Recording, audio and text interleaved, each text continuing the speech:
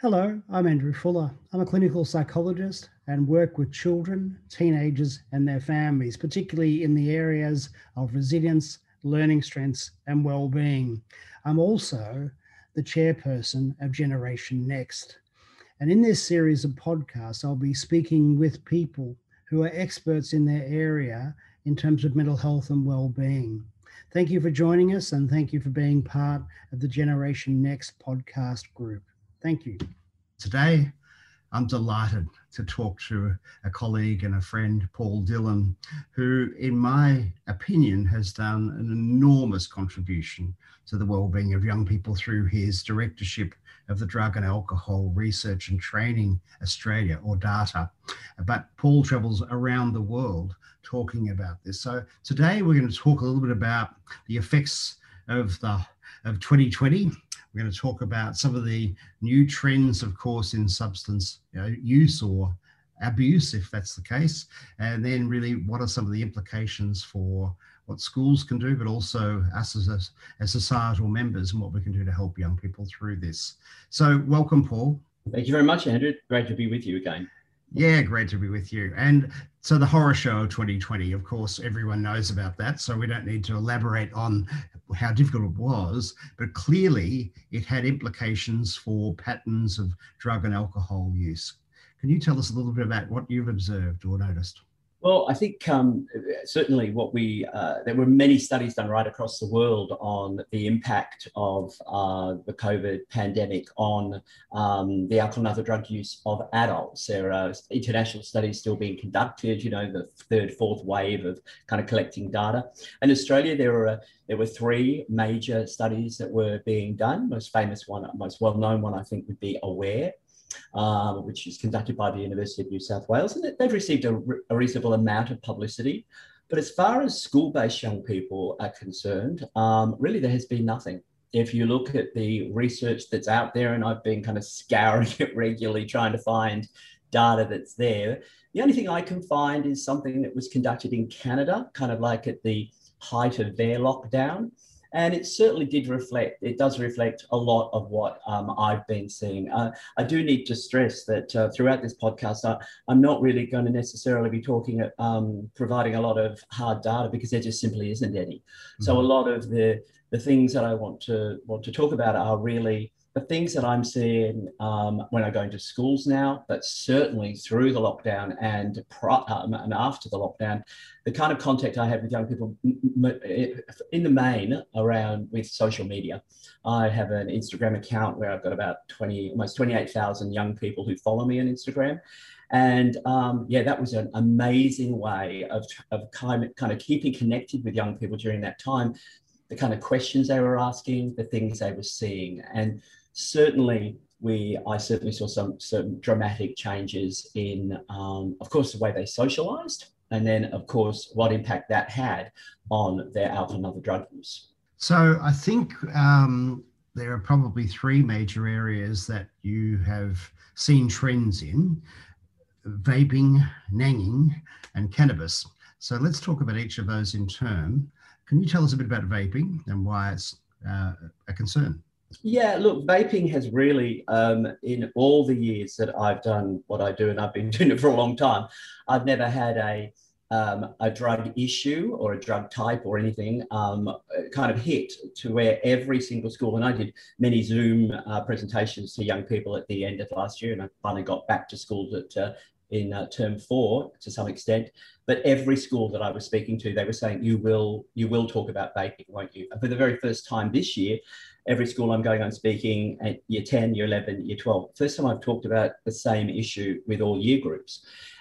It really has kind of exploded. I think the main reason it has, and why it became very popular it was certainly gaining popularity before the pandemic, but I think certainly it kind of exploded throughout because it's so easy to access in terms of online, via social media, delivery, home delivery.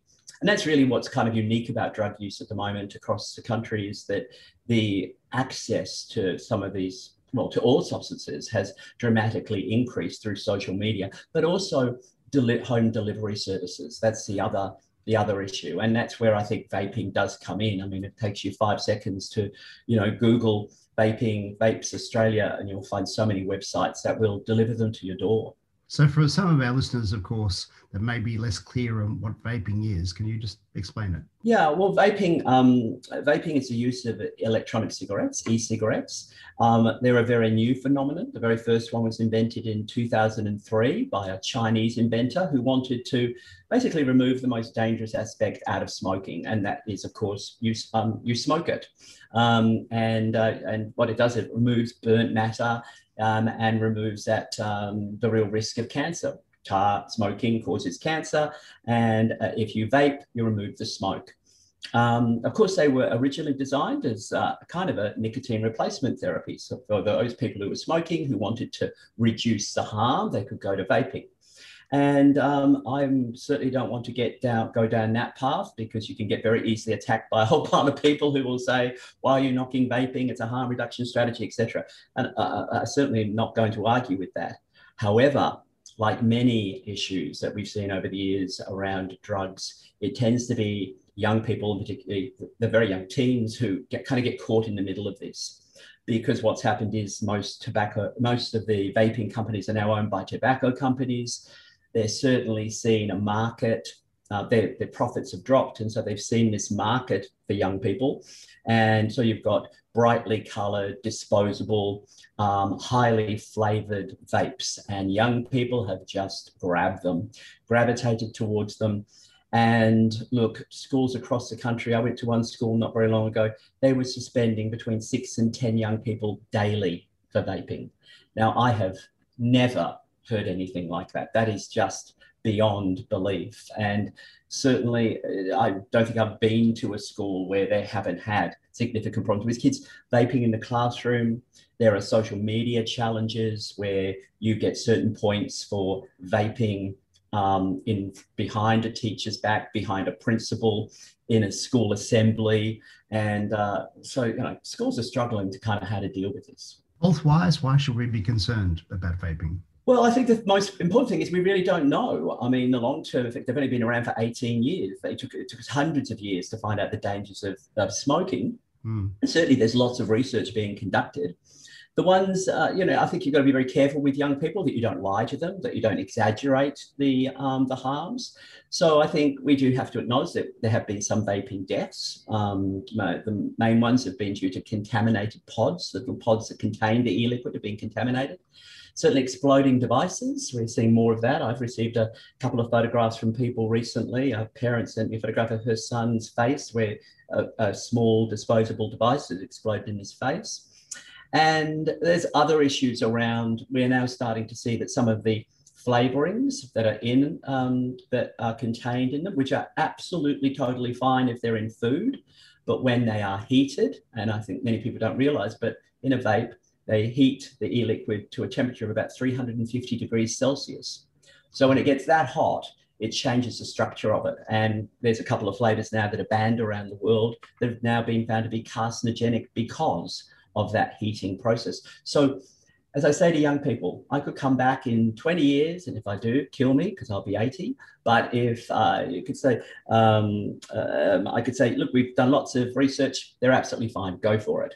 But I could come back in 2 years and say, look, if you were vaping at 15, 16, go and see your doctor, because there is now a cancer that's been identified with something. So there's a lot of unknowns. And I think sometimes an unknown is far better than actually lying about an exaggerated, falsehood. Yeah, thank you. And the second major trend was nanging. Tell us about that, please. Yeah, well, nanging's been around for a very long time. I'm sure some of the listeners would remember nanging. It wasn't called that then. Whippets, they were called when I was younger. Whipped cream cartridges that contain nitrous oxide. Nitrous oxide is the gas you get when you go to a dentist. It's the anesthetic that's used in childbirth. And when you inhale nitrous, you get a very brief high, about 90 seconds. You laugh, you giggle, and that's why it's often referred to as laughing gas. And as I said, it's been around for a very long time. I think 1792 was when it was first synthesized, so it has been around for a while, but it has really made a comeback. And once again, it really hit very big during the pandemic, mainly because of online services. You can, if the listeners want to go to the App Store and just type in Nang, you'll find apps that will actually deliver nangs to your door. They're kind of under the kind of guise of whipped cream services, and they will also provide you with, cupcake mixes. So yeah, you can see a pile of 16-year-olds sitting at home making cupcakes on a Saturday night. But yeah, the thing, when they get the whipped cream dispenser, they empty it into a balloon, they pass the balloon around, inhale it, and they get that high. As I said, it's a very brief high, so you have to keep nanging throughout the night. And I've certainly met young people who are as young as year sevens who are doing this quite regularly. They see it as harmless and just a bit of fun. And the dangers of it? Well, it does need to be kind of acknowledged that this is a fairly low risk drug compared to many other things. And I hate comparing drugs, but certainly it's relatively low risk. Things can go wrong. Most of the deaths that occur through nanging are due to misadventure. So I know of 3 that have happened. 2 young men, one young man inhaled the balloon, fell backwards, hit his head and died from a brain injury. And another young man choked on his own vomit. The other young man died in a very bizarre way. And anaesthetists will tell you, people who work with nitrous on a daily basis will say this is almost impossible to do unless you inhale from a medical cylinder. But this young man inhaled from the balloon and robbed oxygen of it, starved oxygen from his brain. And he died almost instantly from hypoxia, which is extremely rare. Probably the most famous nanging death would be the young man who died at schoolies a number of years ago on the Gold Coast, where he got very high, got onto his balcony, and he fell off the balcony. Yeah. But I suppose the other harm that I think people have to kind of put at the back of their heads, and certainly if you work with young people, particularly those at-risk young people who nang, one of the key messages to them is that these nangs contain nitrous oxide, which is at a temperature of minus 40 degrees. It is freezing. And I met 2 year 9 boys a couple of years ago who hadn't put the nitrous into a balloon, they put it straight into their mouths. You put something minus 40 degrees into your mouth, it's frostbite. You also see sometimes people who, as they're putting the nitrous into a balloon using a charger, it slips and then the nitrous hits their skin and they get a little bit of frostbite on their hands. So there is a risk there. My concern about nanging is the normalization of it at a very early age, that, yeah, it's okay to get high when you are like, 13, 14. What does that actually lead to next? And I think that's my kind of concern about it. Is it a terrible, awful problem? Most probably not. And is it going to kill or harm a lot of young people? Most probably not. But that kind of normalization, I think, is always problematic. Thanks, Paul. And the third major trend is the perennial marijuana and the usage rates of that through 2020. What did you observe? Yeah, well, look, if you look at the data around, pretty well around the world about what happened during the pandemic, that was the one drug that kind of increased in use all across the world, mainly due to access that you can actually, doesn't matter what country in the world you live in, you can grow cannabis yourself. So it's no surprise that was the one. Apparently in the UK at the moment, they're having quite a problem with that, with their hard lockdown they've had during winter, that there have been people who may have stopped for years and years and they've gone back to cannabis and experiencing some kind of issues with it. What I've seen with young people is that use has not exploded. Certainly it's nowhere near the kind of levels that it was back in the 90s. But that little group of young people who are using this drug are doing very silly things with it.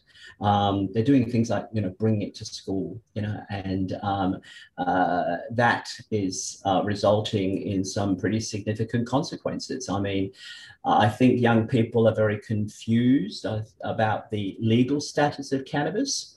And so as a result of that, they're taking risks, and it is illegal. And if you are caught with illegal drugs, there are significant consequences. And that, I think, needs to be made very clear to young people. I think why we're seeing this kind of shift is certainly the medicinal use of cannabis is very confusing to young people. We've introduced it across the country, but no one has really explained how it works or what it is. So that's one confusing aspect that many parents face, for example. So, when a parent finds a child with cannabis, often they say, well, what, you're using cannabis, and they go, but it's a medicine. And parents don't know how to respond to that. I think the other issue is that we now have 2 countries in the world that have legalized it. That's Uruguay and Canada. We've got a number of states in America that have legalized it. Many people think it's legal in the Netherlands. It isn't. It never has been. They have a policy of tolerance there. So the police turn a blind eye.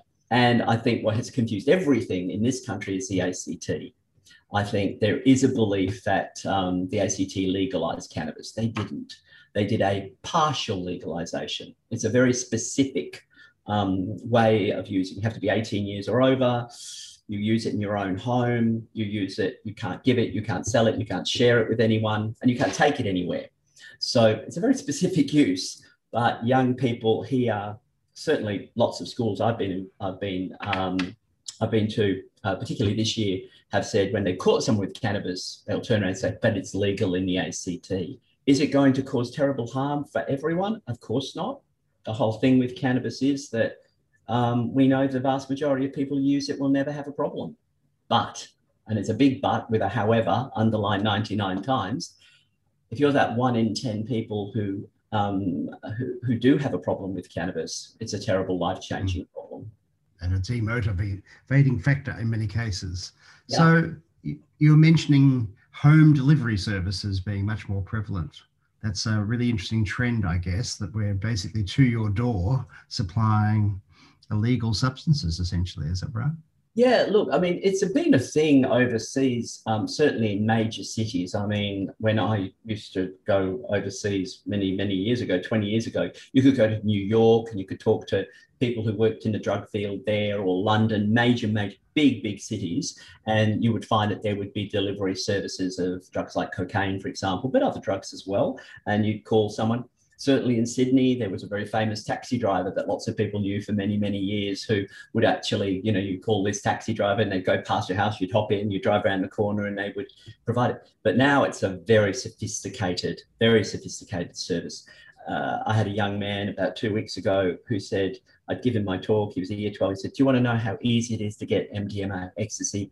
And he had his phone, he got onto, I think it was Instagram, it could have been Snapchat, I'm not too sure. And he wrote, blah, blah, blah, blah, blah, typed in a few words. And then he had 3 delivery services that would deliver them to the school before the end of the day.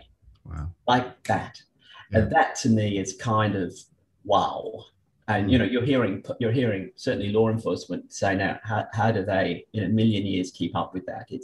It's constantly evolving. The good news is, and I think we have to hold on to this, most young people don't want to use drugs. So that's kind of the good news, at least. It's certainly not when there's school-based young people. So it might be out there, but they don't want to do it. But yeah, I think this is something that people simply are not aware of, how easy they are to access. To give you an example, the Murdoch papers, when the young man died from nitrous when he fell off the balcony at Schoolies, they did a kind of an expose saying how easy is it to get nitrous, to get NANGs, and they wrote it took us 2 hours. I don't know what they were doing for 1 hour and 55 minutes, because to be quite honest, you could, even I could access nitrous, access NANGs, and get them delivered to my door in literally 5 minutes. An Uber service will bring them to me. So when it comes to the illicits, and of course nitrous isn't an illicit, you can use it to whip cream, but it might take a little bit longer for the illicits, but it's extremely easy. And so with all that in mind, I think it's very important that if at the very least we try to make sure that young people are not interested in doing this for as long as possible, I suppose, because what we do know is where the harm is more than anything else is that if you don't have life experience to back up the drug use, if something goes wrong, that's when we see deaths, that's when we see tragic events occurring. So 2020, of course, was a year of many things, but one of them was reinvention. And I guess for somebody like yourself who delivers well-being programs in schools, or a process really with students, I'd be intrigued just to ask you to cast your mind to what sort of changes or different approaches you think are more likely to work in the future than perhaps did so before 2020? Wow, that's a doozy, Andrew. Oh, sorry. No, it's a great question.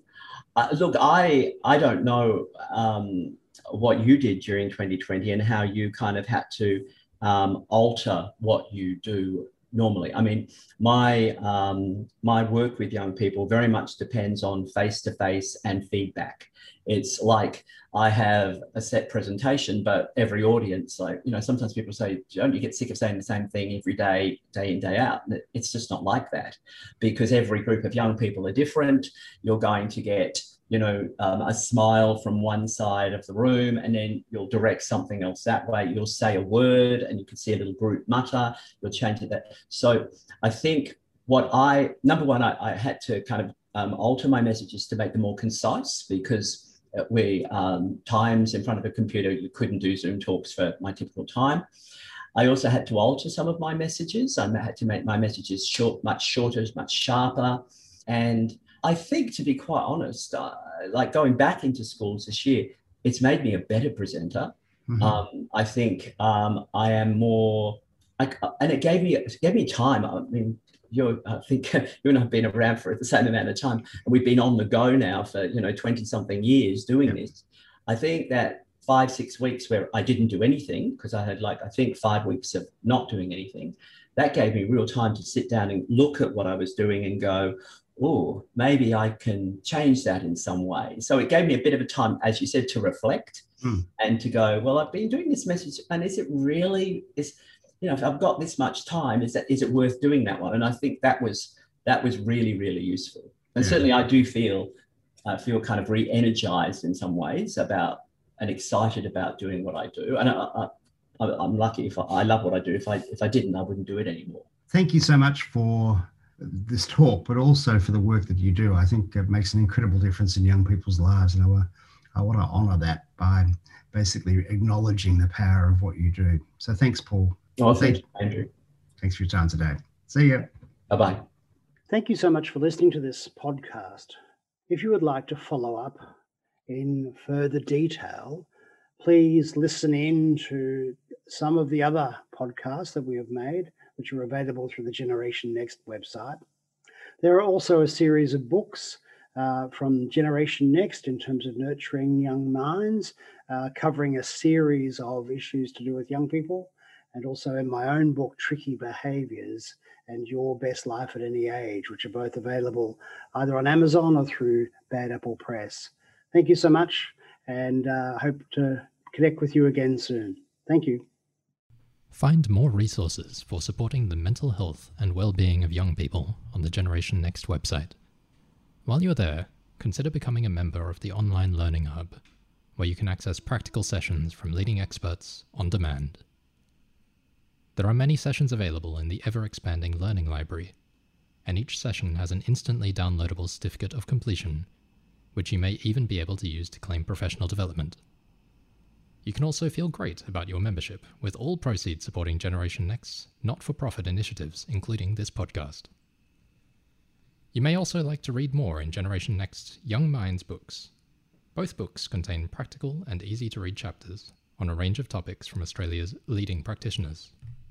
Andrew Fuller's chapter, What is Resilience and How to Do It, is in the book Growing Happy, Healthy Young Minds, available on the Generation Next website at www.generationnext.com.au. We hope you found this podcast helpful. Please share this podcast and your learnings with others. Until next time, thanks for listening and for all you do to support young people in our communities.